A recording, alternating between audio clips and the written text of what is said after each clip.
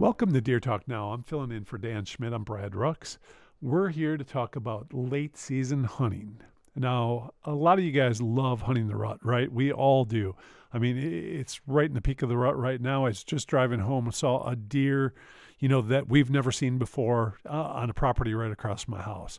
That's why you love the rut. You also can hate the rut because as much as I love to see these deer that I've never seen before, that easily could have been one of the deer living on my property that's no longer there.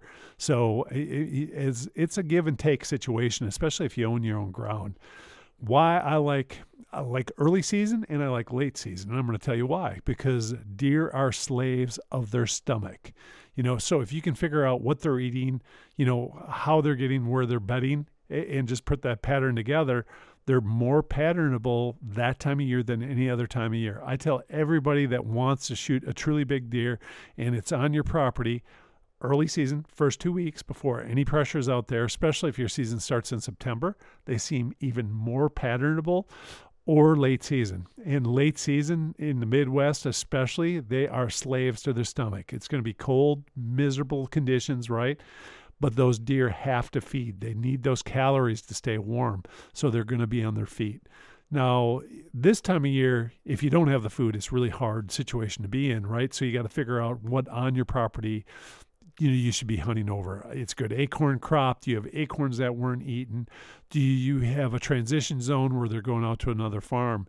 For me personally, I put in my work way in advance. So we put in all the food plots in the world, and we put food plots in for the season. We put early season plots in to hunt them in early September. We put in what I call rut plots, where I know where the does like to bed, where they're going to pop out, they feel comfortable, and then we put in our late season plots. If you ask me what I like for late season plots, it's hard to beat Standing Beans, or it's hard to beat Whitetail Institute's turnip greens and bulbs. I mean, it's a great product. Why I like turnips is because it's two food sources. You have the tops, you have the greens, right? And then you also have the bulbs. Now, those manufacturers are going to tell you, no matter who you have, they're going to tell you that the whitetails only eat these bulbs right after they freeze. No, they're lying to you. Once your deer get used to these turnips, they're going to start eating them as soon as they come up out of the ground. My perfect size turnip is about a baseball size. I mean, you can grow them softball size. You can grow them twice the size of a softball. But it seems like the bigger they are, the woodier they are. The smaller they are, the deer really like them. And if you've never seen a deer eat a turnip, it's pretty interesting. So they pull the whole thing out of the ground, drop it, and then they grab it by the bulb and just eat it like it's a typewriter, just mowing it right down. In late season, what I like to do is if it's a deep snow year, because deer take a lot of energy digging out these plots, right? Well, how can I help them eat in that food source so they don't have to exert so much energy? All I have to do is take my plow on my ATV, run a couple field rows down there, and just literally raise that blade up so it's 2 inches above the turnips, and just put a nice road in through it. It'll do two things. One is it gets those turnips easier to get to, so the whitetails don't have a hard time getting into it. The other thing is whitetails don't like to walk through a ton of snow, so they're going to start using those for pass. So what I like to do is where I know they're going to enter the field, I'm going to give them a nice road right to where I want them to eat, right in front of my blind.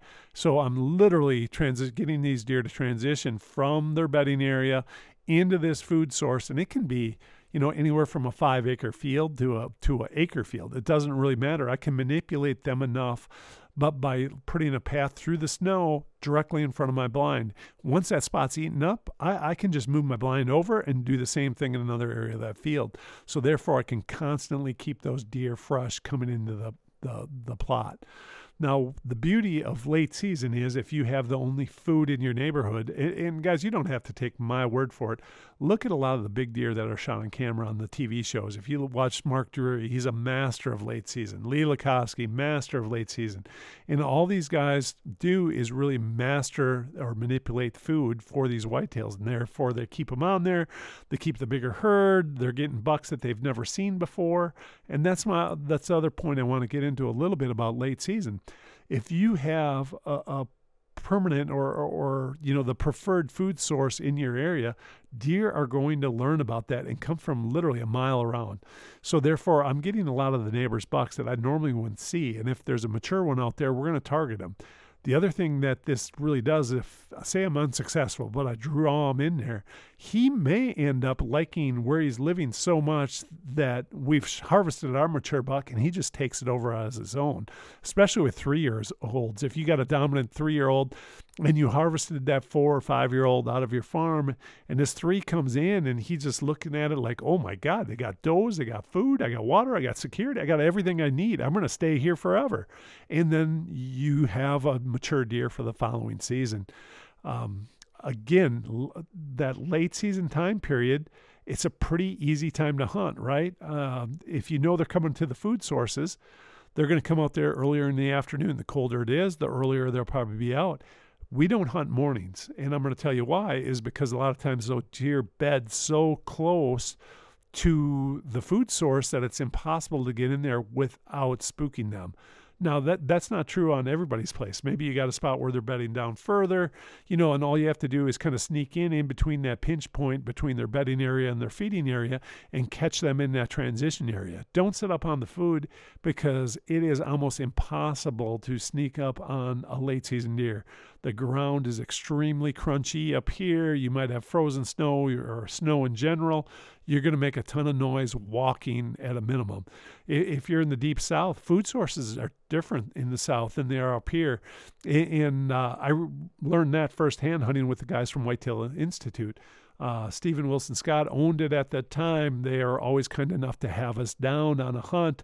And up in the Midwest, I'm from Wisconsin, clover is pretty much done by the first week in November. A lot of it's already brown. Once in a while, it'll stay green depending on how warm October was. And down there, we're hunting in January after the trade shows, and it's this lush green field, and the whitetails are absolutely pounding it. Again, it's that preferred food source. You're hitting the rut down there. So it's a great way of extending your season. If you're from the Midwest, you might want to travel down to the south, to Texas, Alabama, some of these states that have a longer season. The one thing that'll shock you is when you are used to looking at a Wisconsin or I'm just going to say a Midwest type whitetail for body size. When you go down in the south, sometimes it's amazing how much smaller those animals are after you harvest one. And one deer in particular, again, we were hunting with Steve Scott from Whitetail Institute, and I would have swore I shot a 130-inch 8-point. I mean, it looked big. He did everything a big deer normally does, and I shot him, and even in the field, we're excited. I was probably a little bit overly excited. And when I got the horns back in a box from Steve, I'll never forget and open it up. I was like, whose deer is this, man? This thing's way smaller than I thought. Well, it's because those body sizes are so much smaller than ours in the Midwest. It was still a mature deer. It's a great buck. But when you're not used to looking at that size of deer, it's really hard to judge. I hunted Texas for the first time last year, and it was late season in December. And again, we had a great mature deer come in the first day, and he was a 7-point. They told us really to hold up for an 8. And to this day, I kind of kick myself because he was the first deer we saw. I couldn't tell if he was 3 or 4. I couldn't make up my mind. And literally, he ate by us probably for 20 minutes. And when he finally walked away, in comes a 2.5-year-old. Then I was like, oh boy, we made a mistake. that was a big deer. So, literally, if you're hunting in a spot where you're not real familiar, out of state, especially if you're headed to Texas, Alabama, some of these deer or states that have smaller deer, do your research and really look at photos and videos of deer in that area so that you can get more comfortable with judging how old they are. If age is a factor, if you just want to go kill one, go shoot one. I mean, it's kind of funny. We all get bent out of shape about our deer, right? And I'm no different. We got a 10-point right now that's living on our farm. We got a 9-point with a broken G2 that we're trying to save. And yeah, I consider them my deer, but they're really not my deer. Do I get mad if the neighbor shoots them? No. I get mad at the deer because he wandered off the reservation, so to speak, because right now a few of those deer have a past, and as long as they stay on ours, nobody's going to shoot them. But they don't know that, and they ended up following the doe out in the field, and who knows where he's going to end up. And that's the other thing about the rut. If you have these huge destination food plots, right, or destination egg fields, and it's pulling in 20 different does, and they're probably from 3 different family groups. A buck moves out there, and if a doe's in heat from out of his area, he doesn't care, right? He's going to follow her wherever she goes, and that's how these deer get displaced from their home territory, because they're just going where their nose tells them to go, and they're in a rut. They always seem to wander so far. If you're trying to do management, I'm going to get in a little bit about 3 and 4 year olds. Charlie Alzheimer said it best: 3 and 4 year olds wander till they die. So basically, they walk until they drop is the saying that he used to say, and he's right. If you get a 3-year-old, especially in my area, they're going to continue to wander. They're probably not the biggest buck in the area, so they're going to continue to wander to find an area where they are the biggest buck. Unfortunately, it's probably not going to be on my farm where we're letting 3-year-olds go, and they're going to get shot. This year, we are really struggling on my personal farm with mature deer. Like I said, we got 2 right now, and I wouldn't call either one of them mature. One is definitely a shooter. He's 4, and we're going to try to harvest him during the season here. But the other one's a broken tine 9, and I'm not sure if he's 3 or 4. I mean, the only real way to tell us is on his teeth. But he has the body of a 4-year-old, but the rack kind of a 3, so who knows what he really is. Again, a late season's a good time to judge your crop, right? So whatever bucks you have left, we really take a lot of inventory through the use of trail cameras. I want to get every deer that I can and get a record of which one lived, because I want to know 2 things. One, I'm kind of curious what he was this year, right? So you can go shed antler hunting. It's another great thing about late season hunting is you have that preferred food source, and if you have it and there's enough of it, you'll probably find a lot of sheds right out there. So now you got a little proof of what buck lived. Here's his horn from last year, and it is pretty cool to shoot a deer that you actually have his sheds from the year before, or 2 years or 3 years of history. Here on my farm, that doesn't happen a whole lot, but it does happen.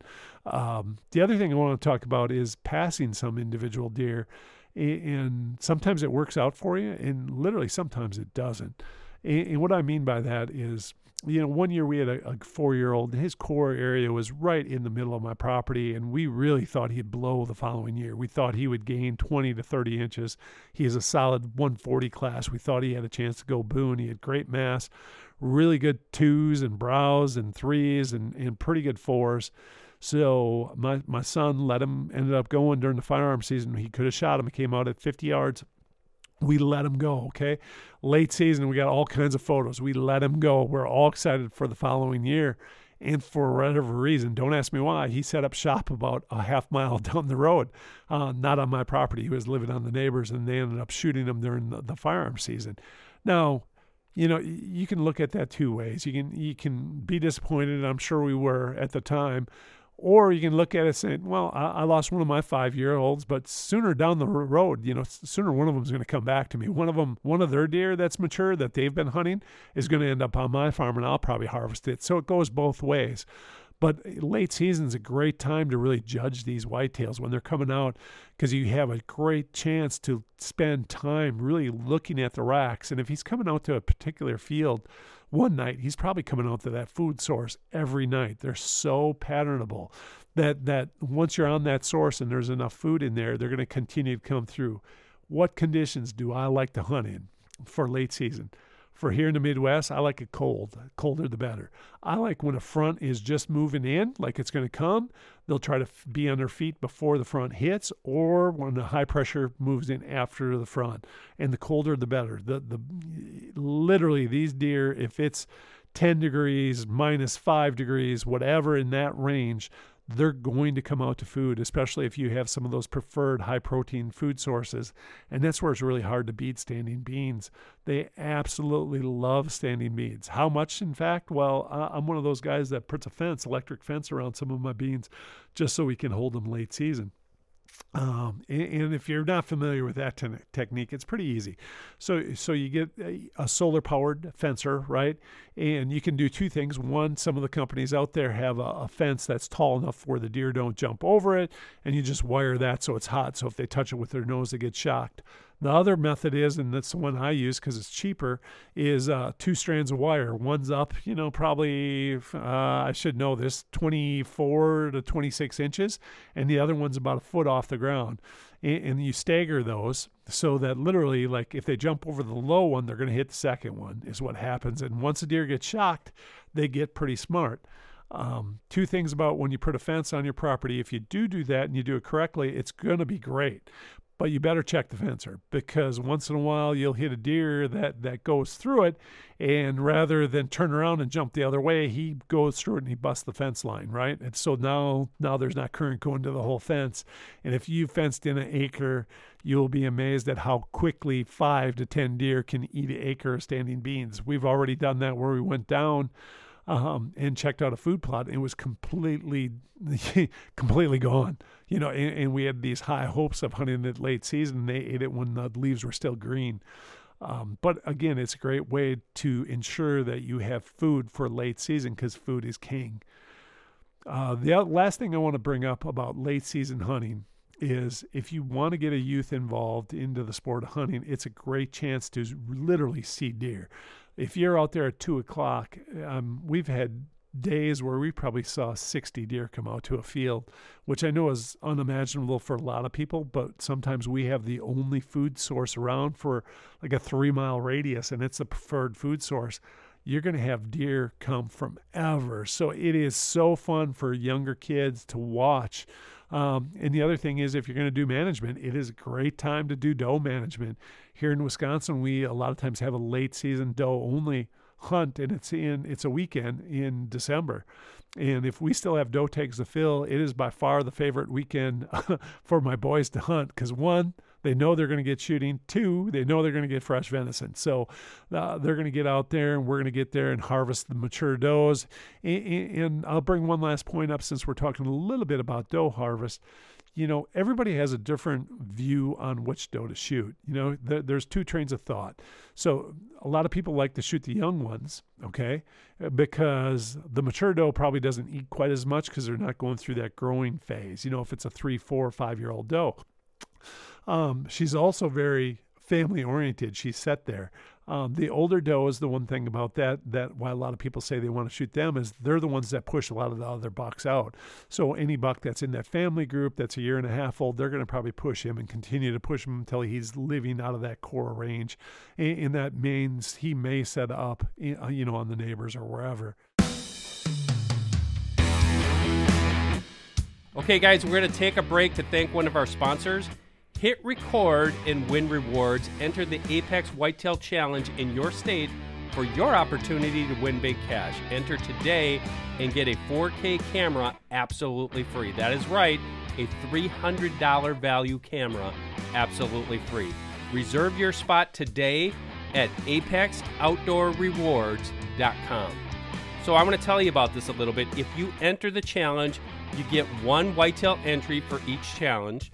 You get a 4K digital camera free, a mounting bracket for the camera, 2 rolls of antler measuring tape, a 32 gigabyte SD card, a USB charging cable, and a 90-minute battery with wall charger. That's all included in this, and you have an opportunity to win big cash. Check it out again at apexoutdoorrewards.com. I don't know how much you guys track whitetails, but it is pretty amazing from early season when you have, a group of whitetails on your property, and your 1.5-year-old bucks basically turns by about the middle of October. And what I mean by that is, you'll have a whole new crop of bucks that are 1.5 years old by middle of October, definitely by the end of October, than what you've been seeing earlier in September. Because these bucks, once they get hardhorn, these does are going to push them out so that they don't get interbreeding and that kind of thing. It's just one of those human nature aspects in the whitetail world, which is pretty cool, I think. Unfortunately, it seems like for me, I have a lot of little pretty 6-pointers and 8-pointers, and by the time after the rut hits, the crop that I get are the spikes and the forks. So we don't have a lot of pretty little bucks. And I think what that does is it takes them, an extra year to mature. The one thing about whitetails and racks, it's always interesting. A lot of people think, a spike, always a spike, or a fork is always going to be a small buck. No, that's not the case. He's probably a late-born fawn, and he's a little bit behind, especially when you look at spikes. A lot of these spikes, are probably under 100 pounds field dressed, right? So that is an extremely small deer. So everything's going into building body mass before it went into antlers, where these nice little baskets, 6s and 8s, yeah, their genetics are probably similar to the other ones, but they were born earlier. They're probably born from a dominant doe, that they're going to get the best food sources. That's the other last point I'll bring up about food sources. So in Wisconsin, I'm talking about stuff where we have to plant it, right? Or using natural acorns or whatever the preferred food source is. In the South and in multiple states, you can put feeders out.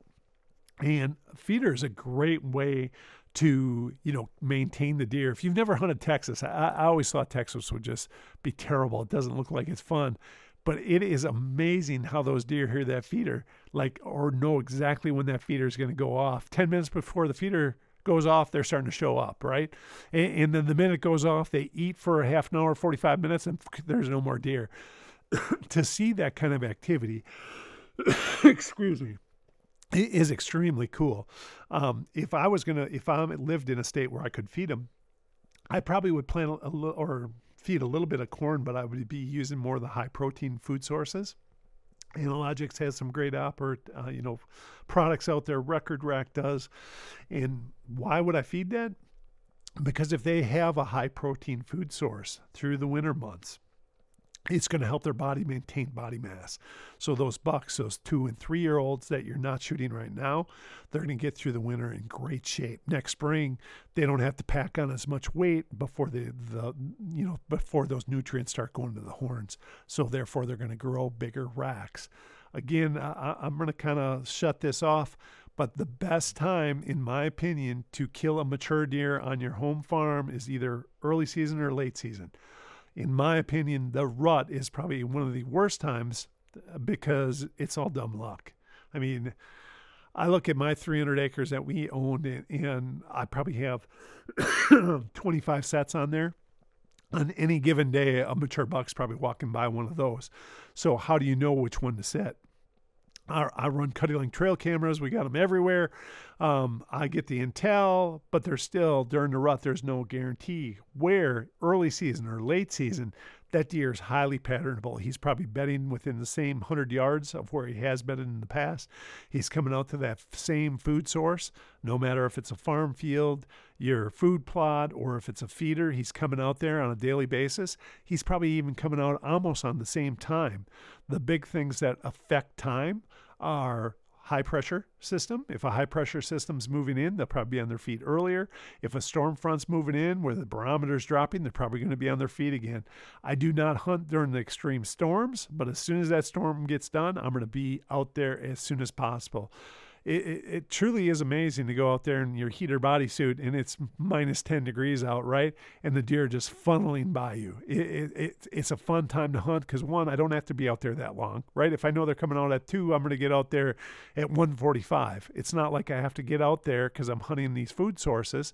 I'll give you one last clue on one thing that you need to do. Think about your exit strategy, okay? So a lot of us are hunting on ground blinds right on the food source. So now I have 20 deer, or I have 30 deer out there. How am I going to get out of my blind? What we do is literally call the house, tell one of the kids to jump on the ATV, take it for a little ride. They scare all the deer out of the field. I jump out of my ground blind and walk home. Because if they pattern you and they know you're in that ground blind, they're going to start staying away from it. They're still going to come out, but they're probably not going to give you that shot. So make sure you don't educate the deer all the time and get out of that blind and spook them out of there day in and day out, because those mature does, they will figure it out. And if a mature doe pins you and knows where your blind is, they're smarter than those bucks. They'll literally scent check around that blind to see if you're in there. And if you're in there, they're going to start to blow. So make sure that the deer cannot pattern you, and you're going to be a successful late season hunter. There's my late season hunting tips from what I've gained over the last 40 years. I know I'm not a deer encyclopedia like Dan Schmidt, but I actually kill some pretty good bucks. So take the information for what it's worth. Good luck to you the rest of the season. This episode is brought to you by Drop Tine Spirits and their premium 12-point bourbon whiskey. The story of Drop Tine's finest bourbon starts with being double barrel aged. What this means is they first aged the bourbon in new charred oak barrels in America's heartland, then sent it to California to be finished in the salt air of the Pacific. in the finest brandy barrels. Finishing their bourbon in brandy barrels was the choice of many trials to find flavors as unique as the Drop Tine Deer. They wanted a bourbon that is not only warm to the palate, but it would sip smoothly and leave notes of fruit behind. They found the perfect brandy barrels in the Russian River Valley near Sonoma, California, and what they created is a bourbon whiskey that exhibits a sweet, floral, almost honey-like aroma balanced by caramel, toasted wood, brown sugar, and toffee. 12 Point Bourbon is only available online. To get a taste for yourself after the hunt, visit droptine.com. Deer Talk Now is also brought to you by HuntStand and the new HuntStand Pro app. Let me tell you, I've been using the HuntStand app for a couple seasons now, and I can honestly say it has changed the way I hunt. There's no more guessing on wind direction, property lines, and stand locations. The app takes my hunting to precise new levels that help me be more successful. The new HuntStand Pro app unlocks unlimited property data on a nationwide basis, including detailed property boundaries throughout the United States and most of Canada, including property owners' names in the United States with detailed ownership information. You can also access detailed public land maps and search for properties on a county, state, or province level. There are so many features that also help you dial in on the best spots based on weather conditions. For more information, visit the App Store or log on to huntstand.com. This podcast is brought to you by Cuddyback Cameras. I'm going to tell you guys, I've known Mark Cuddyback personally for over 20 years, and I've been using those cameras for over 18 years on Deer and Deer Hunting TV. The recent technology in the past few years has absolutely blown me away, and for those of you who don't have great cell coverage where you hunt, Cuddyback's ability to daisy chain from one camera to another camera with new CuddyLink technology is an absolute lifesaver. With the ability to connect 24 cameras, I place one home-based camera at the edge of my property, swap that card out just once a month, and I get a look at all the activity on my entire property. My deer stay unpressured and the conditions are prime for opening day of bow season. For those of you who have the luxury of cell service, check out their new Cuddyback Tracks technology. This is game-changing. For more information, go to cuddyback.com. Deer Talk is also brought to you by Traditions Firearms, a family-owned business and inventor of the new Nitro Fire muzzleloader. When owner and president Tom Hall and his daughter Allison first showed me the Nitro Fire system, I was immediately impressed that it is not only more convenient than conventional muzzleloaders, but it is safer. The ability to quickly remove the powder charge is a big deal, such as when crossing a fence, climbing into or out of a tree stand, transporting your rifle in a truck or an ATV, or when hiking rough hills, wading creeks, or plunging through swamps. I've used the Nitro Fire on numerous Deer and Deer Hunting TV hunts over the past 2 years, and I find it safe, accurate, and very dependable. The gun is available in numerous configurations. To learn more, visit traditionsfirearms.com. The Deer Talk Now podcast is also brought to you by Apex Outdoor Rewards. Hit record and win rewards. Enter the Apex Whitetail Challenge in your state for your opportunity to win big cash. Enter today and get a 4K camera absolutely free. That's a $300 value absolutely free. There are some serious rewards here, guys, so be sure to enter in your state. Who would have thought your next buck could be putting money in your pocket? Reserve your spot today at apexoutdoorrewards.com. The Deer Talk Now podcast is also brought to you by Full Range Mounting Systems. These mounting systems are a great way to manage all of your mounts in a stylish and organized manner. We are using their pedestal mount here on the podcast set for 2 shoulder mounts, and it looks just awesome. Be sure to check out all their mounting solutions at fullrangesystems.com. And finally, Deer Talk Now is brought to you by 10 Point Crossbow Technologies. Hey, if you've watched me on Deer and Deer Hunting TV, you know that I'm an equal opportunity bow hunter, and for most of the past decade, that has also included crossbows. In fact, I shot my first crossbow deer with a 10 Point over 12 years ago, and to say that I've been impressed with their technology is an understatement. This year, I'm shooting the new Nitro 505 the fastest crossbow in the world. It is light, compact, and includes the revolutionary AccuSlide cocking and decocking technology. Whether I'm in a tree stand, ground blind, or spot and stalk hunting, I know the Nitro 505 is up to any challenge. Check one out at a dealer near you or log on to 10pointcrossbows.com for more information.